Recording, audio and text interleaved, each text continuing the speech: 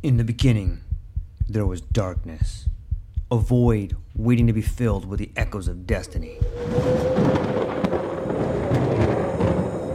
From the depths of time, legends emerged. Heroes forged in the fires of adversity, their stories etched in the fabric of eternity. Through the sands of ancient deserts, across the vast expanse of galaxies, and amidst the tumultuous waves of the ocean, their journeys began. But amidst the chaos, there arose a whisper, a call to action, a beacon of hope. Now, as the world holds its breath, a new tale unfolds, a story of courage, of triumph against all odds. Join us as we delve into the depths of imagination, as we embark on a journey beyond the realms of possibility. For in every tale lies a lesson, in every legend a truth waiting to be discovered. This is not just a podcast. This is an odyssey, a quest for knowledge, a quest for inspiration, a quest for the very essence of what it means to be human. Welcome, dear listeners, to a world of infinite possibilities. Welcome, dear listeners, to the True Life Podcast.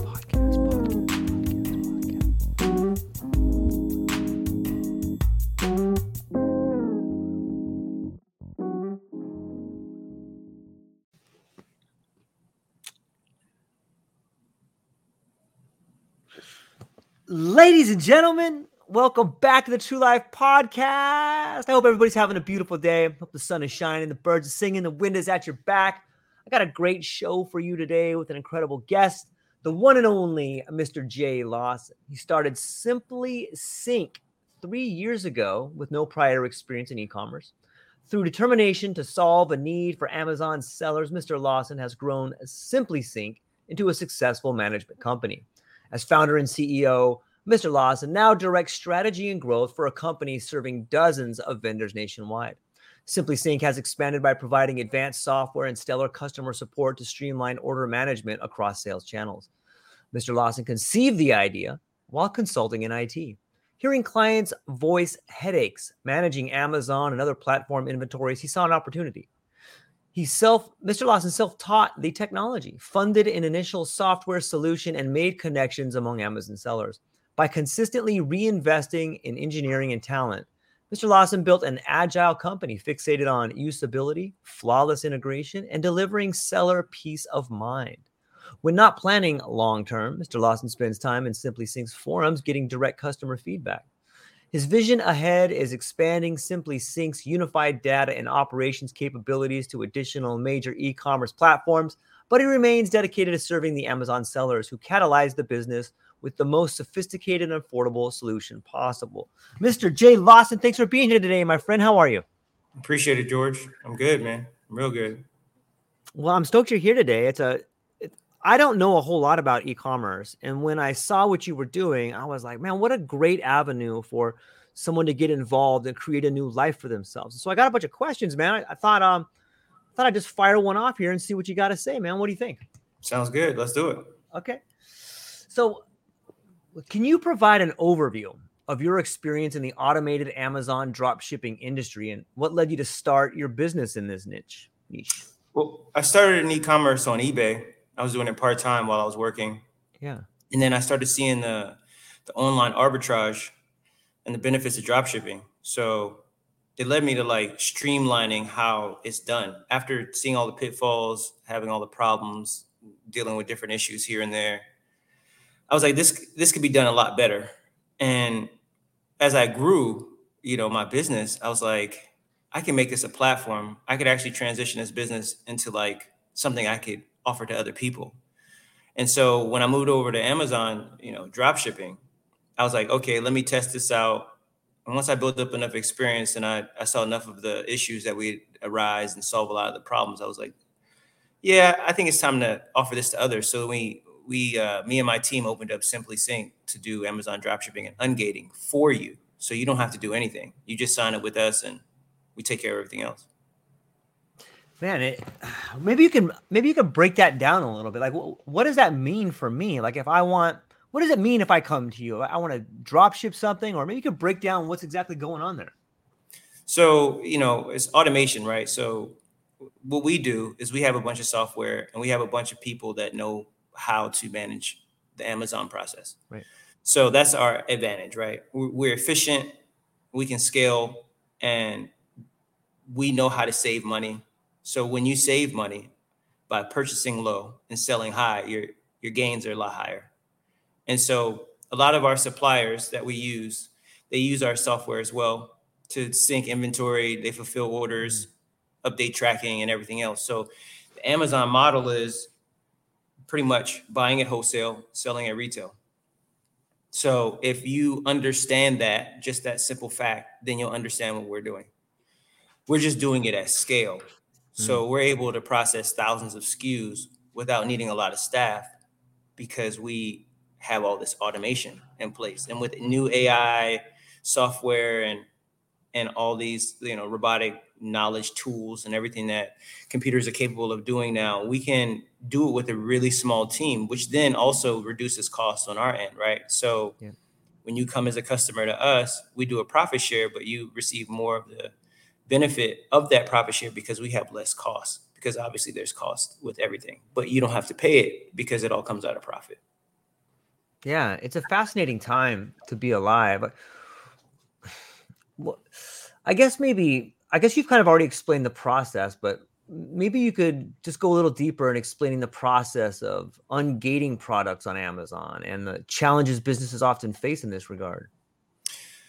So ungating is like crucial, and it's Okay. really difficult without the right expertise. And ungating means that Amazon allows you to sell branded products. So if you want to sell Nike, or if you want to sell Adidas, or if you want to sell Apple, you have to be an authorized seller of those items. And when Amazon allows you to sell those items that are high in demand, people will buy them from you because, again, our goal is to get them at wholesale and sell them at retail or a little bit less than retail so that people will be like, oh, I'll go to Amazon and buy it, right? That's the goal. Right. We can charge a less than retail price because we didn't pay, the highest cost when we purchased it. But once Amazon allows us to ungate a product saying that we're authorized to sell this, we can then put it on your store or whoever's customers we have, their stores, and then they are able to now sell those products. And, the criteria for Amazon is opaque. So, experience plays a huge role. And the fact that we've been doing it for so long and the fact that we understand the processes and we have a great team of ungating, we have an entire ungating staff. That's the only thing they focus on is ungating products so that we can put it in our stores. It helps us, generate pretty significant revenues.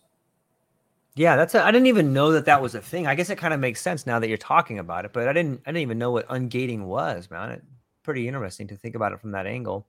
What about in the context of drop shipping? Like, how do you handle issues like inventory or fulfillment or customer support and maintain like high levels of customer satisfaction?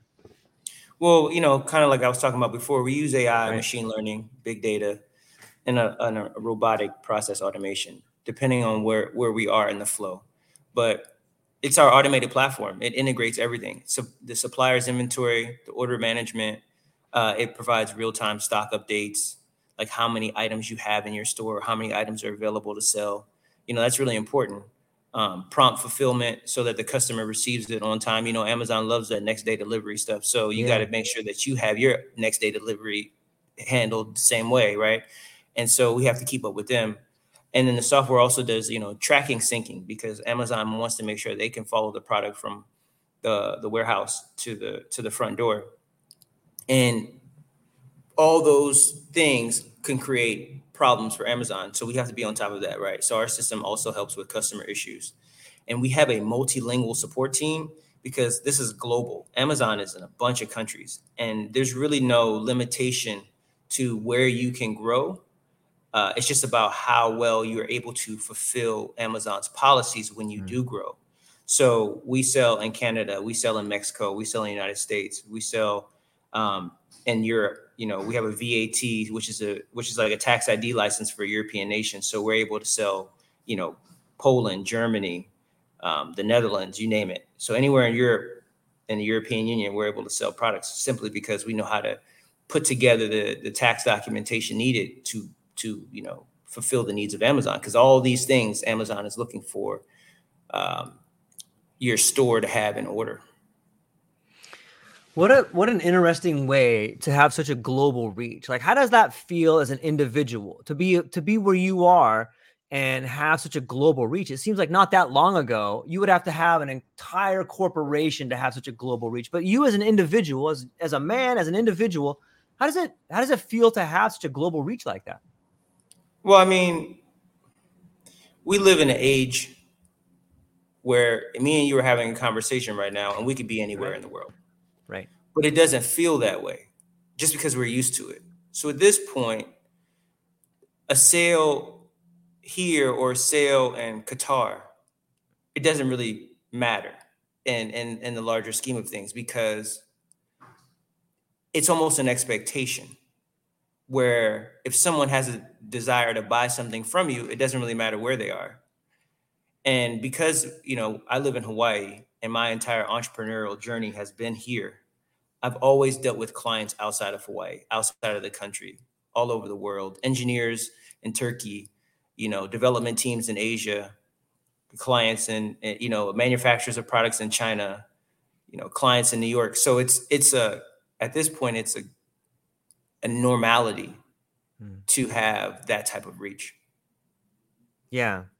It's fascinating to me. Like, as I've known you for quite some time, and you are really great with relationships and very personable, and you have a very interesting and unique way of sort of cutting to the facts and figuring out who somebody is. I've always admired that about you. Are you able to use that same ability in your method of building relationships one-on-one? Are you able to put that into the business and kind of reach through the airwaves and know your customers that way? Well, you know me for a while. I like to play the background. I'm a big fan of putting the right people in the right place, right? So having a customer service person that is really personable and really empathetic and really, enjoys talking to people is an important part of any team. Right. I'll do it. I don't mind talking to people like I'm talking to you about it. I love this. I do this every day. I enjoy it. But I know there's other things that I need to also be doing. Right. And so having someone on the team that can fulfill that role is really important to me as well. Yeah, I can see that. And if you can find the right person for the job, it's like finding an extension of you to do the similar same things that you trust in there. Like, I guess kind of brings us to, maybe you can share some insights on the tools and technologies that your business uses for automation in the drop shipping process. We've talked a little bit about AI, but how do these tools improve efficiency and accuracy? Well, a lot of it is proprietary, but I'll keep it as vague as I can, but as specific as I can at the same time. So we use a lot of data science and market research to figure out what the high potential products are in each niche. So as an example, socks. You wouldn't think that socks are really popular, but they're really high in demand. A lot of people wear socks. And if you have the right sock at the right price, you'll be able to sell a lot of socks. And so just as an example, one of our clients came to us and they were doing $6,000 a month in revenue. And this was, they just plateaued. They had products in their store. They were like, okay, we're going to come to you guys to see if you can help us increase our revenues. So we onboarded them. And in about 6 months, we were able to provide them a mix of different items that they should sell in their store. And we were able to grow their revenue to $20,000 a month. Wow. It was just by having the right tools, the right signals, the right search volume, having related products, knowing the right keywords. And then it's also seasonality and forecasting, because wintertime is coming. And so people are going to buy sweaters. That's just a thing. They're going to buy jackets. They're going to buy winter clothes because it's wintertime is coming. So you have to be able to forecast, well, these things were popular last year, so maybe we should stock them again, and then begin to test the market and say, okay, people are still buying this item, so this is something we want to bring into our store. Not every product works, and that's business, right? So we may buy some inventory of something and it may not sell through all at one time or at the rate that we expected it to. But because we have a mix of items, it's never really an issue because we're always bringing in profit every month. We're profitable because, again, we're buying at such a low rate and we're selling at such a good margin that even the products that sit on the shelves for a little bit longer, we're not taking a loss on those products. Yeah, it's fascinating to think the evolution of the marketplace. When we were little, we'd go to the mall or Foot Locker to buy some new shoes, and they might not have your size, or they might not have the color or something like that. But in today's, creator economy, it seems that there's almost an infinite supply of products out there. And if you own a store, you can really change what's in your store or the products in your store, or, you have such a bigger variety of doing that. It seems on some level like it takes a lot to figure the branding compiled with the strategy of it. What are some strategies that you use? I mean, you spoke about different seasons and stuff like that, but is there any way like you guys follow trends? Maybe that's proprietary, but what do you do about trends? Like, how do you forecast that? Well, the learning curve and the setup complexities are challenging. Yeah, I can imagine. If everybody could do it, everybody would be doing it because there's a lot of money that can be made online and e-commerce. One of the guys I work with, he pretty much said, Amazon is an ocean and we are a small fish. No matter how much we sell, we'll never become a whale just because of how large the market share is. And Amazon actually has some restrictions on allowing you to grow but so much, and it changes from time to time. But like at one time it was like, you cannot make more than $1 million a month. They put a cap on it. And so they start to remove your ability to sell after you reach a certain level because they don't want you to pretty much cannibalize socks, right? They want other people to be able to sell socks. So with our guided onboarding, it simplifies the process. We don't want you to do anything. And we don't really want to tell people what we're doing because they don't need to do it. It's like, we'll do it for you. That's the beauty of our system. We'll leverage our existing ungated product catalog and our account health best practices, right, to avoid those common account suspensions because it's rampant. Amazon will, suspend your account in a second, give you an audit, keep your money. There's a lot of things that they'll do. And, that's what our expertise comes through. So it navigates clients through those hurdles. We want it to be a completely hands-off experience. We want you to just move into the store and just hang out. And then customers will come and your cash register just keep chinging, and don't worry about all the things that happen in the background. We'll take care of that for you. Yeah, it's a beautiful strategy. It's interesting because most people will never know all the violations or the barriers to entry or the roadblocks that happen on the platform. That's probably something you guys learn after all the years working in there, right? I mean, compliance is ensured. We have to, because Amazon, like I said, is quick to take your money. They have no problem saying, okay, well, you made 40 grand this month, but you violated a policy. Yeah, we're not going to pay you. So then you'll never get that 40 grand back. You may have to hire an attorney and you still may never get it back. They have a really good system set up to keep your money. And so we're constantly, monitoring policies and holding inventory. If it violates a policy, we won't sell it, even if we bought it. And, for whatever reason, Amazon decides to change something and say, you can't sell this for whatever reason, we'll just hold it and we'll find other avenues. And so that we may have to bring on a Walmart store. We might have to bring on an eBay store, but as a customer, it doesn't matter, right? You'll still be like, oh, I sold through all my inventory, but we may have to have moved it through other channels. And so if quality issues arise, we quickly switch suppliers and pull a product because we know that if somebody complains, Amazon is going to be like, sending us an email, you guys got to fix this thing. So we get ahead of those things before it even becomes a big issue. And we have automated systems, again, like I said, set up for refunds and support if we need to be proactive and resolve customer concerns. But it's a steep learning curve. Yeah, it sounds like it. But that's with anybody who becomes really good at what they do or an expert or becomes in the top of their field. It usually comes from getting ahead of the problems, getting ahead of the curve and finding ways to solve problems or see them on the horizon. And it kind of sounds like that's what you guys have been doing for a while. Maybe you could, what about examples? Like maybe we've been talking about what can happen and what might happen, but can you give an example of a successful case where your business helped a client achieve significant results through automated shipping on Amazon? Well, yeah, I mean, similar to the one I just told you about, they came to us and they were stuck. We have Yeah. we have clients that come to us that have stores. We have clients that come to us that have never sold on Amazon, but they've always desired to get into this business. And so for those customers, we have a system set up that pays them to set up their store. In essence, once they sign up, they don't have any fees. We'll handle all the inventory. We'll buy all the inventory. We'll sell all the inventory. And then we'll cut them a check. And then we'll just invoice them for the maintenance costs and the cost of the products. And we'll do a profit split. So we want customers to just come and learn the system and then just receive a check, because this game is so difficult to teach. And we don't want people to come to us and say, oh, you gave us this lesson and it failed because of XYZ. We don't know what they did after they took the lesson. We don't know how they, used the verbiage or the templates or the stock inventory schedule that we sent them. We'll never know. So we just say, you know what, don't worry about it. Just come to us and we'll do it for you.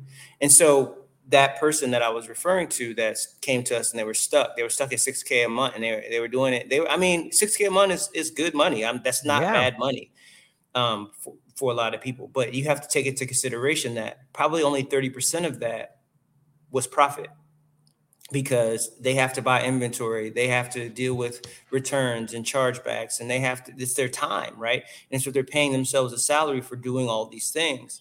They probably receiving $1,800 a month, $2,000 a month for a lot of work, and they're stuck. And they're like, how do I get over this hurdle? And, $2,000 a month, again, is not bad money for a side gig. But if you're trying to turn this into a full-time job, if you want to support your family and if you want to increase your lifestyle, your gains have to be a little bit bigger. And so when they came to us, they that's what they told us. They were like, we need to grow and we don't know how, and we don't know what we're doing wrong. And we were like, we'll just take it over for you. Don't worry about what you did wrong or what you're doing right. Because if we explain it to you, sure, you can go off and try it, but you're going to come back, because there's so many things you have to learn. You literally have to sit in our office every day to know what's going on with the Amazon policies, to know what's going on with eBay, Walmart, whatever e-commerce you're using, because it's evolving every single day. These companies don't stay still. And so we may have taught you something last week that may not apply to this week. And we can't just pick up the phone and call you and be like, oh, that thing we told you last week doesn't apply this week. And this is the reason why. So it's difficult to allow people to do it on their own. That's why we just do it for you. Like that sometimes that sounds like, it sounds like, is there any like trust issues? Like the people just come to you and you're like, we'll just do it all for you. Do they ever say like, why would you do it all for us? Well, that's the customer we don't want, to be completely honest with you. Okay. We want the customer that's looking for residual income with no work. There's a lot of people out there that would just like to receive residual income and do nothing. So that's the customer we're looking for. Obviously, we're doing it for a reason, right?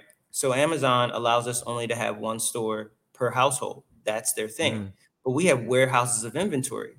So we're like, okay, well, we need to franchise this. So if you were to open a franchise, a McDonald's franchise, they tell you what to do, who to hire, where to put it, what to sell, how to sell it, how to cook it, how much to take. They tell you everything. There's very little variance that you can take when you buy into a franchise.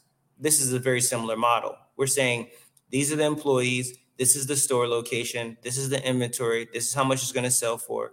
The only difference is you don't have to go to work every day. You don't have to manage the employees. We do all that for you. So in essence, we put a manager in your store for you. The only thing you need to do is open your store. And what that allows us to do is move more of our ungated products. So if we have 100,000 socks, well, one store may only be able to move 10,000 socks a month just because of a multitude of reasons. Location, buying patterns, Amazon's algorithm. So if we have 2 stores, we may be able to move 20,000 socks a month. And in 3 stores, 30. So we're now able to move through the inventory that we've already have in our warehouses. And that's why we're like, don't worry about what we do or why we do it. We want to just do it for you. And the only thing you need to do is open a store. I see. The more outlets you have, the more product you can move, and then the more everybody makes. I get it. Exactly. That's fascinating. It's an interesting concept And then we to have think about. investors as a side, we have Right. investors that say, okay, at certain thresholds, we want to buy more inventory. So if we move through those 100,000 socks in a month, let's just say that was one of the inventory goals. You can move 100,000 units in a month. Okay, well, we're going to now ingest more money into the company. So now you can buy 250,000 socks a month. So, okay, well, now the people that are already in our stores, the customers that are already attached to Simply Sync, their profits will increase because now we have more inventory to move through their stores. And so they did nothing, but they just now their payments just get bigger. And they, if you ask why, it's because we had a capital infusion and we were able to purchase more inventory, which then means we're able to make more sales. Because one of the biggest things that happened with our stores when we first started, we would sell through inventory in 3 days. But Amazon takes 2 weeks to pay you and a third week, depending on your bank. So they'll send the invoice or they'll send the money, but it takes a week for the bank to process it. So that's 21 days that we wait before we can purchase more inventory. So Amazon, we sell through products in 3 days, then we have to wait another 21 days or 18 days before we can purchase more inventory. So in essence, we only get paid once a month. And so we're like, how do we scale? We can't scale like this because we are constantly waiting for money. And we sell through all these socks in 3 days. And so, okay, George opened the store. Great. So now we move through double the amount of inventory in the same 3 days, and then we're able to recoup the next time. And so that's why we want to bring on stores so that we can, in essence, purchase more inventory to make more sales. Yeah, it makes sense. It's an interesting concept, and I think it's something that's only begun to evolve in this digital landscape and like this creator economy. It's fascinating to see the way in which the food chain moves or the waves in which it comes, whatever mode of capitalism it is. It just seems that there's this new method of finding ways to do it. It's awesome to see in this. What are some common pitfalls and challenges that entrepreneurs may encounter when entering the automated business such as this one? Like how do you overcome these kind of obstacles? Well, again, we want people to come to us Right. and let us do it.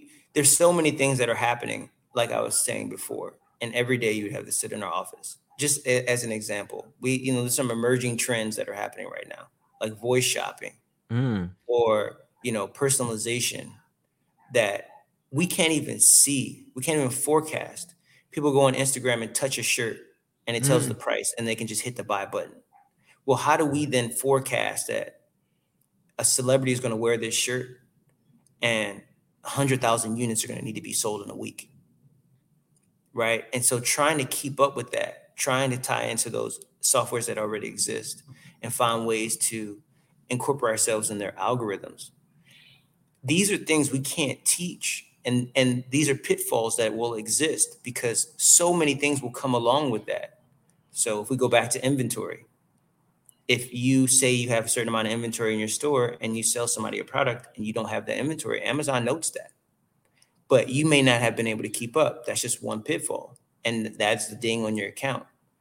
If you end up selling that sweater or shirt that I was just talking about, celebrity wear, but you weren't ungated to do that, well, that's a violation because now you're selling a brand you're not allowed to sell. But as a newcomer coming on, you may not be considering these things. Oh, I can't sell this particular shirt or these particular shoes or sunglasses or whatever it is because I don't have the rights. How do I get the rights? How do I go walk the process of ungating a product? Or if you're doing FBA, which is fulfilled by Amazon, you have to send product to their warehouse. Well, if you send product to their warehouse and has defects, well, you're going to have a problem because Amazon's not going to move through that inventory. So before you ship it, you have to have somebody there that's going to do quality management. But if you have a pallet of whatever you're shipping from one warehouse to Amazon's warehouse, and it's not even in the state that you live. How are you going to make sure that that inventory is not damaged? Amazon doesn't care if it arrives damaged or not. They didn't pay for it. They're going to get their cut after they sell through it. So if it's on their floor and it's damaged, they're going to send it back. And who has to pay for the shipping costs on both routes? You do. So there's a lot of and it's not for, these pitfalls are not for the individual that's only selling one or two items a day, right?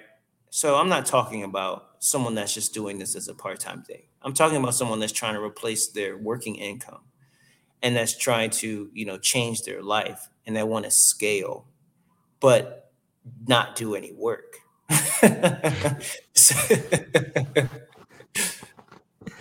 Yeah, it's fascinating to see, like, kind of pull the curtain back and get to see what's happening behind there, and get to see all the regulations and pitfalls and obstacles. And I guess that kind of gets into the idea of compliance with Amazon's policies and regulations is too. Maybe you can talk a little bit about what some of the changes that you've seen since you started there and where you're at now, like maybe on the customer relationship front, or maybe in the Amazon sort of obstacle front, or maybe just in general. Like, what are some changes that you've seen happen there? And maybe you can forecast some other things that you might be seeing in the future, just kind of speculating here. So Amazon changes their policies regularly depending on how many people are affected by it. So drop shipping, as an example, at one time they didn't want any drop shipping. Then they put in place policies that allowed you to drop ship, but it had to be a certain way you did it. And then they were like, okay, not enough people are able to do it this way. So they changed the policy again. And a bunch of people got violation letters, right? And we had to solve these audits and violation letters because we weren't doing it the new way, the new policy way. So then we had to change the complete way we do it, but we have to figure these things out along the way, right? And so it's ever evolving, and these things are ever changing, and these policies are ever moving. And similar to like a VAT, which is, like I said, a tax ID for Europe, the regulations behind that and how you go about getting it and how you go about utilizing it, they're regularly changing. What country you decide to register your VAT, Poland, Germany, Switzerland, London, all these things have different stipulations. Like if you register your VAT in England, because they split from the EU, how you go about paying your VAT, you might have to pay it in two locations. Because if you ship it from your England and you ship it outside of England to some other country in the EU, they have a different tax law now because they're not part of the European Union anymore. So that was a major shift. It was like, okay, so anybody that's registered with the VAT in England, you might want to consider getting a VAT in Germany or Poland or another place, because you don't want to necessarily ship things out of England. You might be able to ship them into England without having to deal with that regulation. And then you have to deal with customs as well. Customs is a big thing, and that's also ever changing depending on what the global climate is. If there's a war zone, or if there's there's unrest in one location or the next, and you're trying to move product via flight or train or boat between two different nations, you might have a problem. There's a lot of countries that we deal with or that we don't deal with specifically because of those reasons. It's like, we know that this is unstable and we don't want to move product through here or around here or by here, just because it's a high possibility that it may not make it to its final destination. So there's so many things that you have to take into consideration when you try to scale. And again, like I said, this is not for the individual that's trying to sell, one thing to a person and then the state next to them. This is someone that's trying to move pallets of product from one country to another country via air, land, or sea. Yeah. Do you find the same trends? I know that over the last few years in the news, and just from what I have seen, we're kind of seeing a trend away from brick and mortar stores, and like the world of e-commerce is exploding. Is that trend still happening? Do you see it more and more where you're at? And is e-commerce affected by the same sort of issues that brick and mortar is? Okay. So before Simply Sync, I had another startup that was in retail, and then COVID hit, and then it changed everything. Right. And brick and mortar was the standard up until it wasn't that huge of a shift. Amazon was, playing a huge part, but COVID definitely completely changed the landscape because it became a necessity to be able to receive product without leaving your general vicinity. And once people realized how easy it was, we're a populace of convenience. We like to have what we like to have right now and not have to spend any additional effort trying to get that thing. Yeah. So automation and on-demand products will never go away. It's only going to increase. And Right. not only that, now refrigerators are smart. So it knows what groceries you have. You can now, put your toilet tissue on automatic repeat, diapers on automatic repeat. Yeah. So then every 35 days, it just lands at your door. You don't even have to think about it anymore. And so brick and mortar is going to have a tough go, but people also want to commune. They want to be in a community environment. People like going to the mall, Sure. even just to walk around, even just to be with their friends and have that space to, be free. So I think brick and mortars will have to evolve similar to the commercial real estate. Yeah. They're going to have to evolve because the buildings already exist. It'd be too expensive to tear them down. And so they just have to change into something else. And with Amazon and e-commerce, they're already so far ahead. They know what's happening and they have their finger on the pulse. As long as you can keep up with what they're doing, I don't think there's going to be much of an issue. Yeah. As you're talking, I'm reminded of like a whole new set of valuable, profitable product, and that is the product of information. It seems to me when you're talking about people buying or ordering stuff online that they're giving up all this like information to Amazon to build like a customer profile on them and stuff. Now, what do you guys do to make sure that your customers' information stays safe? Well, that's truly the security. We're relying on the security of Google. Right. We're relying on the security of Amazon.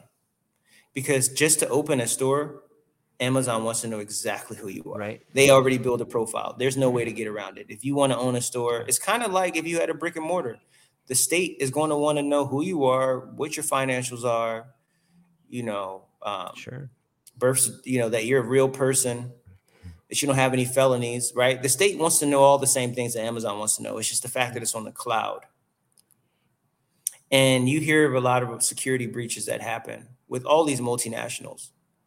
Even banks. I mean, banks are getting hacked. I mean, you can buy people's information on the dark web. There is a risk in taking a risk, but it's actually, by opening a store, Sure. but there's even more risk by being left behind. And so you have to weigh it to say, well, do I want to work every day for the rest of my life where my job actually may not be available for the rest of my life? Or do I want to find a way to slowly replace my working income so I can do the things that I love to do? And that's kind of, where we see as a company this thing going, because you hear things all the time similar to, what is it? The income they were giving people, universal basic income. They say those policies actually work. They tested it in about 8 states, and they said the people that they gave money to, they actually improved their life, their livelihood, and they were able to do the things they needed to do to get to the next rung of their social climb. But a lot of those systems were funded by individual investors, which is funny, right? So the individual investors are like, I want to give back to the community that I live in so that it's not as dangerous for my kids. And so let me help the people that are, in a bad situation in my neighborhood so my neighborhood can become safer, my property values go up, it's just overall better. And so that's what we're doing with Simply Sync. We're saying, hey, we're not asking you to do anything. You literally just have to sign up. Go through the process of starting a store and we'll manage it for you, because we want everybody's boat to rise with the tide. Not just ours. Ours is going to rise, but we're going to end up plateauing like this guy that came to us. Eventually, we don't want to plateau. We want to continue to grow. And in doing so, we want to help others that helped us grow. Yeah, it's a great analogy. And I think that it's more of a wave of change that's coming. And it's the only way in which we all get better is if those of us who make it, reach back and help the next person up. Like, that's the only way it's going to get done. We need to start seeing each other as each other. When you do that, you start realizing that, if you look outside your house and you see a bunch of, people that are hurting, that are dying, like, well, what does that say about your community? What does that say about you? What does it say about your neighbors? If you can help, you should do that. It sounds like an awesome model. And I totally agree. What about if we pan back a little bit and we talk about your entrepreneurial journey? Do you think a lot of the previous things that you have started up have helped you be where you are today, especially in this venture? So I've been in IT startups for maybe 12 years now. And the ones that failed were based around team. If the right team wasn't involved in the business model, it was destined to fail. Now, you don't know that going in. Right. But that is like one major thing. The second thing was, when we built these businesses, a lot of the time we were just looking to benefit from the system. We were looking to just take, right? We were looking to extract value from whoever was willing to pay for it. And the longer I went along in my journey, I started to look for ways to not only build businesses, but help others build businesses as well, because I felt that was the best way to grow the business model that we were working on. If others were involved and they were also benefiting, you received this community of people that are like, yeah, this works. We want to do this thing. But the issue with that was, a lot of people don't want to get financially invested in something they didn't create. So even if you say, I have this business that works, but you have to pay this much money to get involved, people are like, oh, I don't know if I want to do that. And they're like, okay, well, this thing works. You can kind of look at my lifestyle and see, I can show you, deposits and checks and slips and all this stuff. But they're like, yeah, but it's not for me. Well, okay. So this Simply Sync model was like, just remove all of the doubt, remove all of the barriers to entry, because the people that understand the value of residual income, they'll join. You won't have to convince them. They'll be like, oh, I understand what you're doing. Similar to people that invest in real estate or that invest in stocks to hold, not stocks to trade, stocks to hold. They're like, I'm not buying this today for me. I'm buying this for the future. And so Simply Sync, when we originally came up with it, we initially were doing another startup I was working on before COVID, was we were taking the proceeds from the products we were selling and creating scholarships for college students.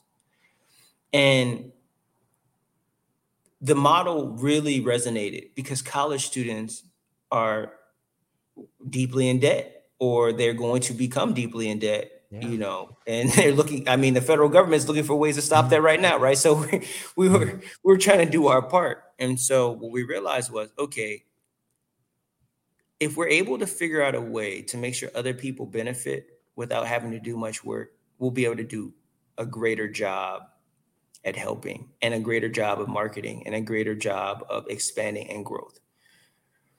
And so that's how Simply Sync came about, because we were like, we want to say in 4 years, if you're with us for 4 years, you'll be able to pay off your college tuition. You'll be able to pay off that debt. If you just save the money that we gave you for the 4 years that you're with us, you won't have any student loans or student debt or whatever. That is the goal behind what we're talking about when we do this. So if you look at, obviously predictions are hard, and predictions about the future are really hard. But if you were to look at how much you've grown in the last few years and apply that to the next 4 years, is there some sort of projections, or do you have goals to hit like a certain number of stores, or how do you what does your projected growth look like when you pan back and look at it? Well, personally, my goal is to hit 100 stores because I know that we'll be able to sell through our inventory. We'll be able to bring in a large enough investment where the people that are getting checks every 2 weeks, they'll be pretty happy with, their bank account increasing at significant levels at 100 stores. After that, I'm not one of those startup founders that's like, I need to have 1 million users or 10 million users, or, I want to go public. Like I saw those things. I want to sell to the highest bidder. It's never been my goal. I've seen it, but my lifestyle already is satisfactory. I'm okay. I'm good where I'm at. So if I can help 100 people get to where I'm at or close to it or in the realm or whatever, achieve their goals financially, I feel like I've done good as a human. I've affected 100 families, maybe not families, but 100 individuals that may have families. And they'll be good for however long, we continue to run this business for. And so that's my projection. I'm not trying to scale to infinity. It's too much work and it's unnecessary because the margins are already significant.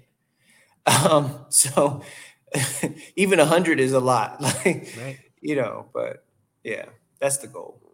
Yeah, I like it. It's sometimes it's the unrealistic goals or the unrealistic dreams that cause the breakup in companies or relationships. And that's when the corruption kind of seeks in, is when you have these incredible numbers and you're like, wait a minute, like, what am I doing? It's easy to lose track of what's important when you start taking the important things out of the equation, if that kind of makes sense.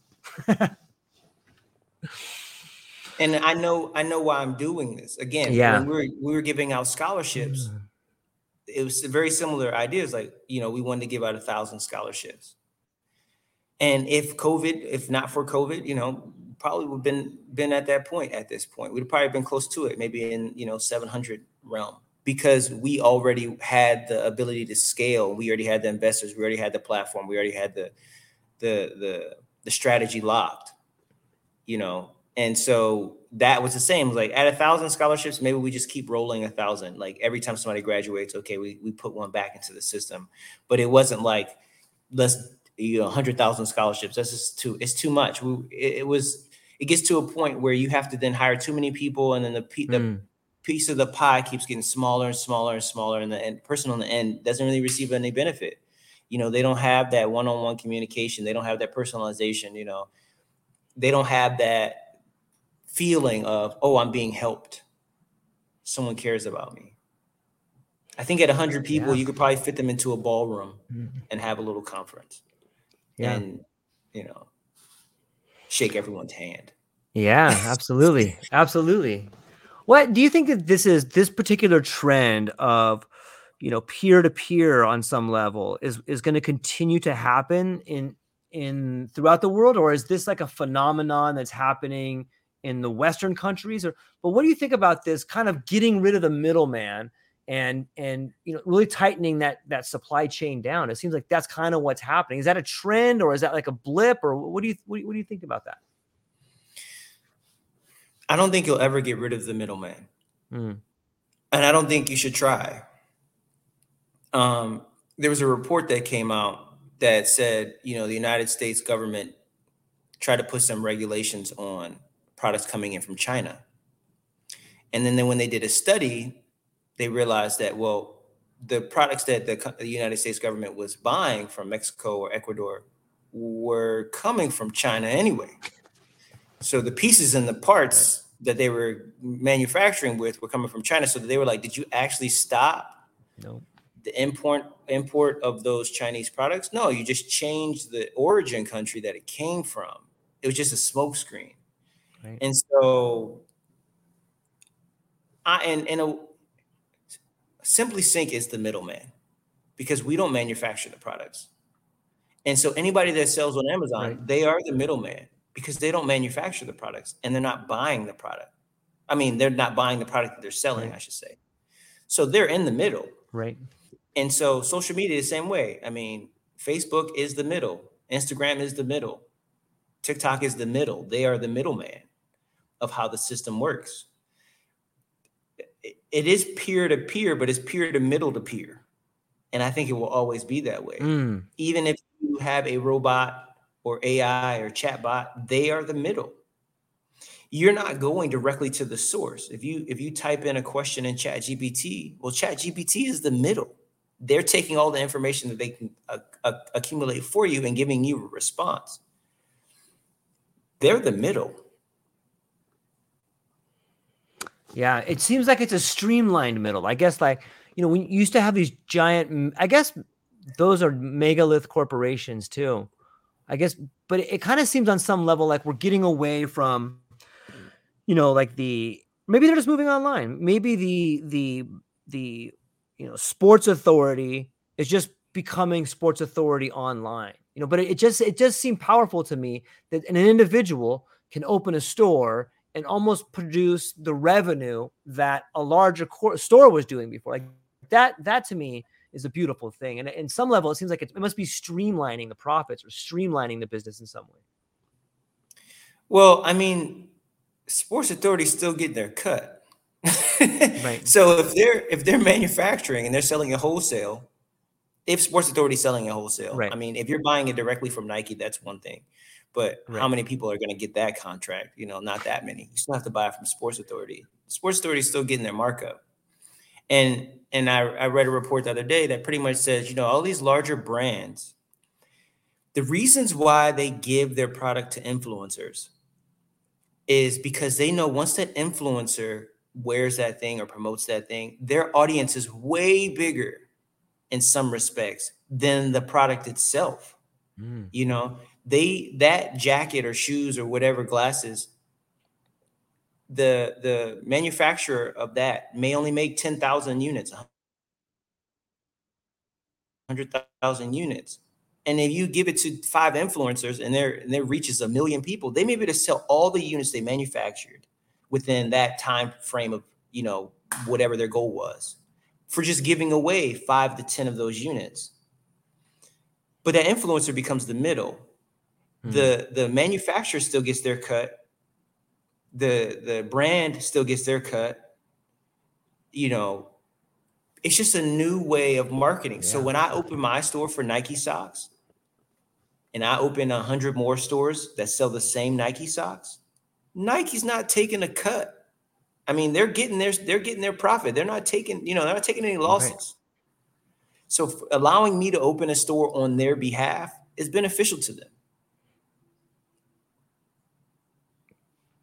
Yeah, it's a brave new world out there, and I like the way in which you describe it as a different way of marketing and a more robust exchange that's happening and right to the customer and being able to help out people along the way. I think it's a great process and a great program. I guess we're getting ready to come up on an hour right here, but where can people find you at, Jay? Like if they wanted to come to you and learn more about what you're doing, how do they open a store? What's going on here? Like where would they go to find you?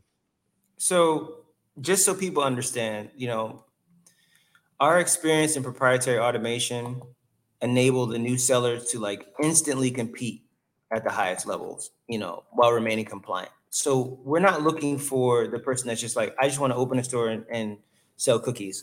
Do that. You don't need us. But if you want to sell truckloads of cookies, well, they also have to fit within the realm of, do people want these cookies? Right. You can't come to us and be like, I want to sell these specific cookies, because we're not going to be able to sell those cookies for you. We're not in the business of selling cookies. We're in the business of selling products that people buy in large volumes. So that is the first thing they need to understand before they come to SimplySync. But they can go to simplysync.us and they can, fill out the form. And there's a system, people that will get in touch with them and help them work through the process of opening their Amazon store. And once their Amazon store is open, they just allow us to, give us the credentials so that we can go in and manage it for them, buy their inventory. It takes about 3 to 4 months because Amazon also has policies, which is another pitfall that you can fall into. If you scale too quickly, Amazon will think you're fraudulent and they will shut your store down. simply because you sold too many socks your first month. They were like, nope, we don't know how this is possible. We don't like it. We're just going to kick you off the platform and keep your money. And so this is not a get rich quick scheme, because Amazon won't allow you to get rich quick. Again, they put barriers into how much you can actually move. Their algorithm has parameters set up to say, if you move too many units in a specific time frame, we're going to flag this account, because we don't know how you're doing it. Because they have to worry about money laundering. They have to worry about, Right. people using stolen identity information. They have to worry about so many things that they just don't want to, have to deal with certain issues. So anyway, it takes about, 3 to 4 months before we can actually start generating profit on your stores. We have to ungate products for you. We have to, buy inventory. We have to ship it to Amazon. There's a lot of things that go on in the background, but you don't have to worry about any of it.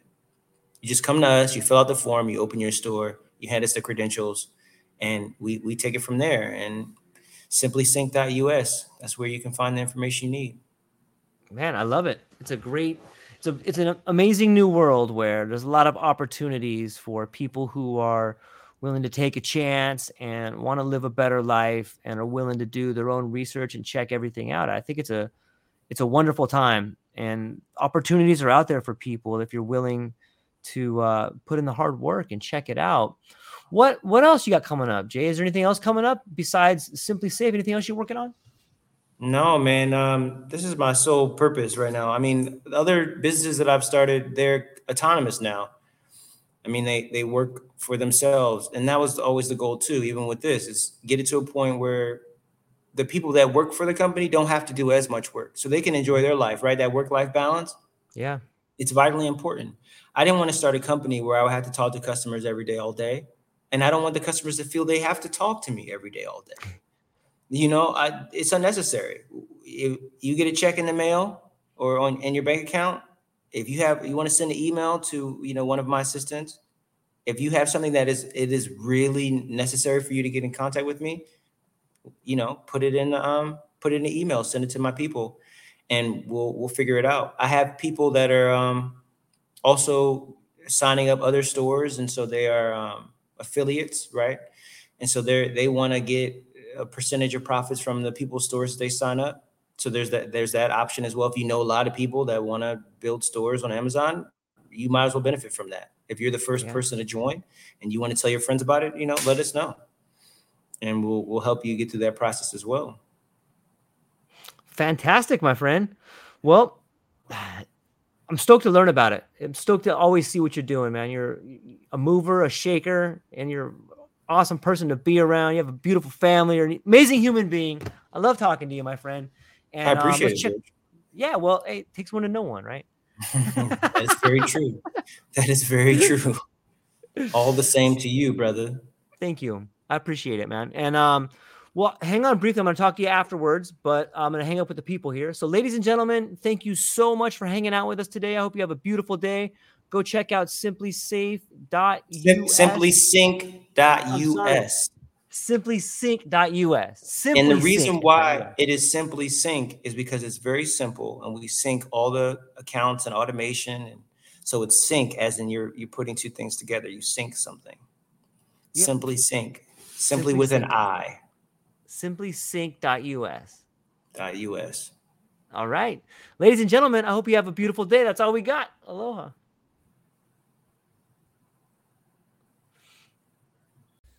Aloha, everyone. Thanks for taking a moment to hang out with me in the True Life Podcast. I truly appreciate it. If you're taking some time to listen to this, whether it's your first podcast with me or you've been with me the whole way, I truly want to say thank you from the bottom of my heart. Additionally, I would like to try to inspire everyone. The world is a crazy place, and if you listen to your heart and you take some chances, I really think the world will unfold in front of you in ways you can't imagine. I've been doing the podcast for about 5 years. Last year, I decided to take the plunge. Well, circumstances dictated that I took the plunge, and I did. I've begun working on the podcast full-time for almost a year now, and it's been so rewarding to me that I would just want to try and inspire other people. If you have a dream, if you have a vision, follow the voice in your heart, listen to the song on the wind, and embrace the challenge. I think you're strong enough, you're smart enough, and you're good enough to make your dreams come true, but you have to believe in them. And I truly believe wholeheartedly that if you take a chance, a real chance on what is possible, then your dreams will unfold in front of you.